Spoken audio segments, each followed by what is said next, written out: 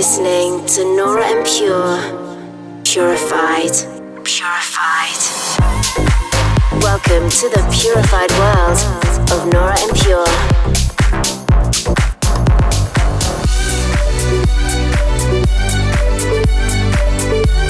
Representing the Helvetic Nerds with the finest indie dance and deep house music. Hey guys, how's it going? I hope you've had a good week. Welcome to this week's edition of Purified Radio with me, Nora En Pure. I've had quite an amazing time in Australia so far. The shows of the first weekend were really cool, and in the meantime I've had a few off days just enjoying nature and exploring a little, which always makes me feel really good. So I spent a few days in Sydney and then I flew to Canberra where I played yesterday, and today I had 2 shows in Melbourne, one of my absolute favorite cities in the world to play. So I played at the Pleasure Garden in St Kilda, right on the beach, amazing location, and during the night at Prince Band Room, always great crowds here in Melbourne. And tomorrow I'll be heading over to Fiji for your paradise, can't wait to be back there. Coming up on this week's episode, I've got stunning new music from the likes of Monkey Safari, Ryan Davis, Tubenberger, many more, but let's get started with a recent track of mine. This is Polynesia. Dive into an hour of purified music. This is Purified Radio with Nora En Pure.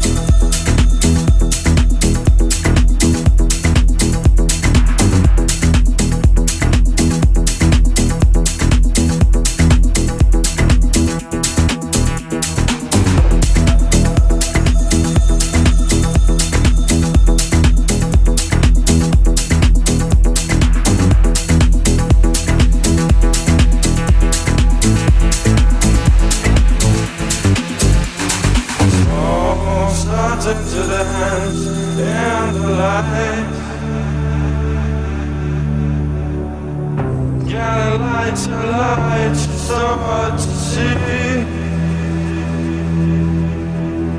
Sun's curing our hearts and souls, letting us feel, letting us love, letting us dream. Sun's curing our hearts and souls, letting us feel, letting us love, letting us dream.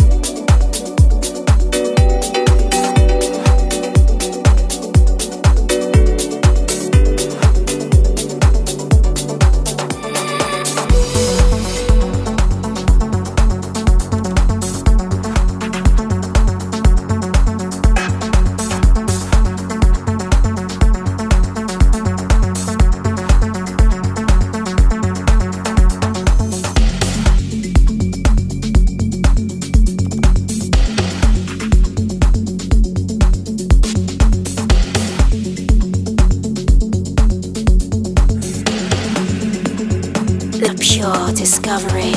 Only one can take it home. Save it home and treat it like you're given shelter. Gain it and reclaim the throne. Only some can take it home forever. And now you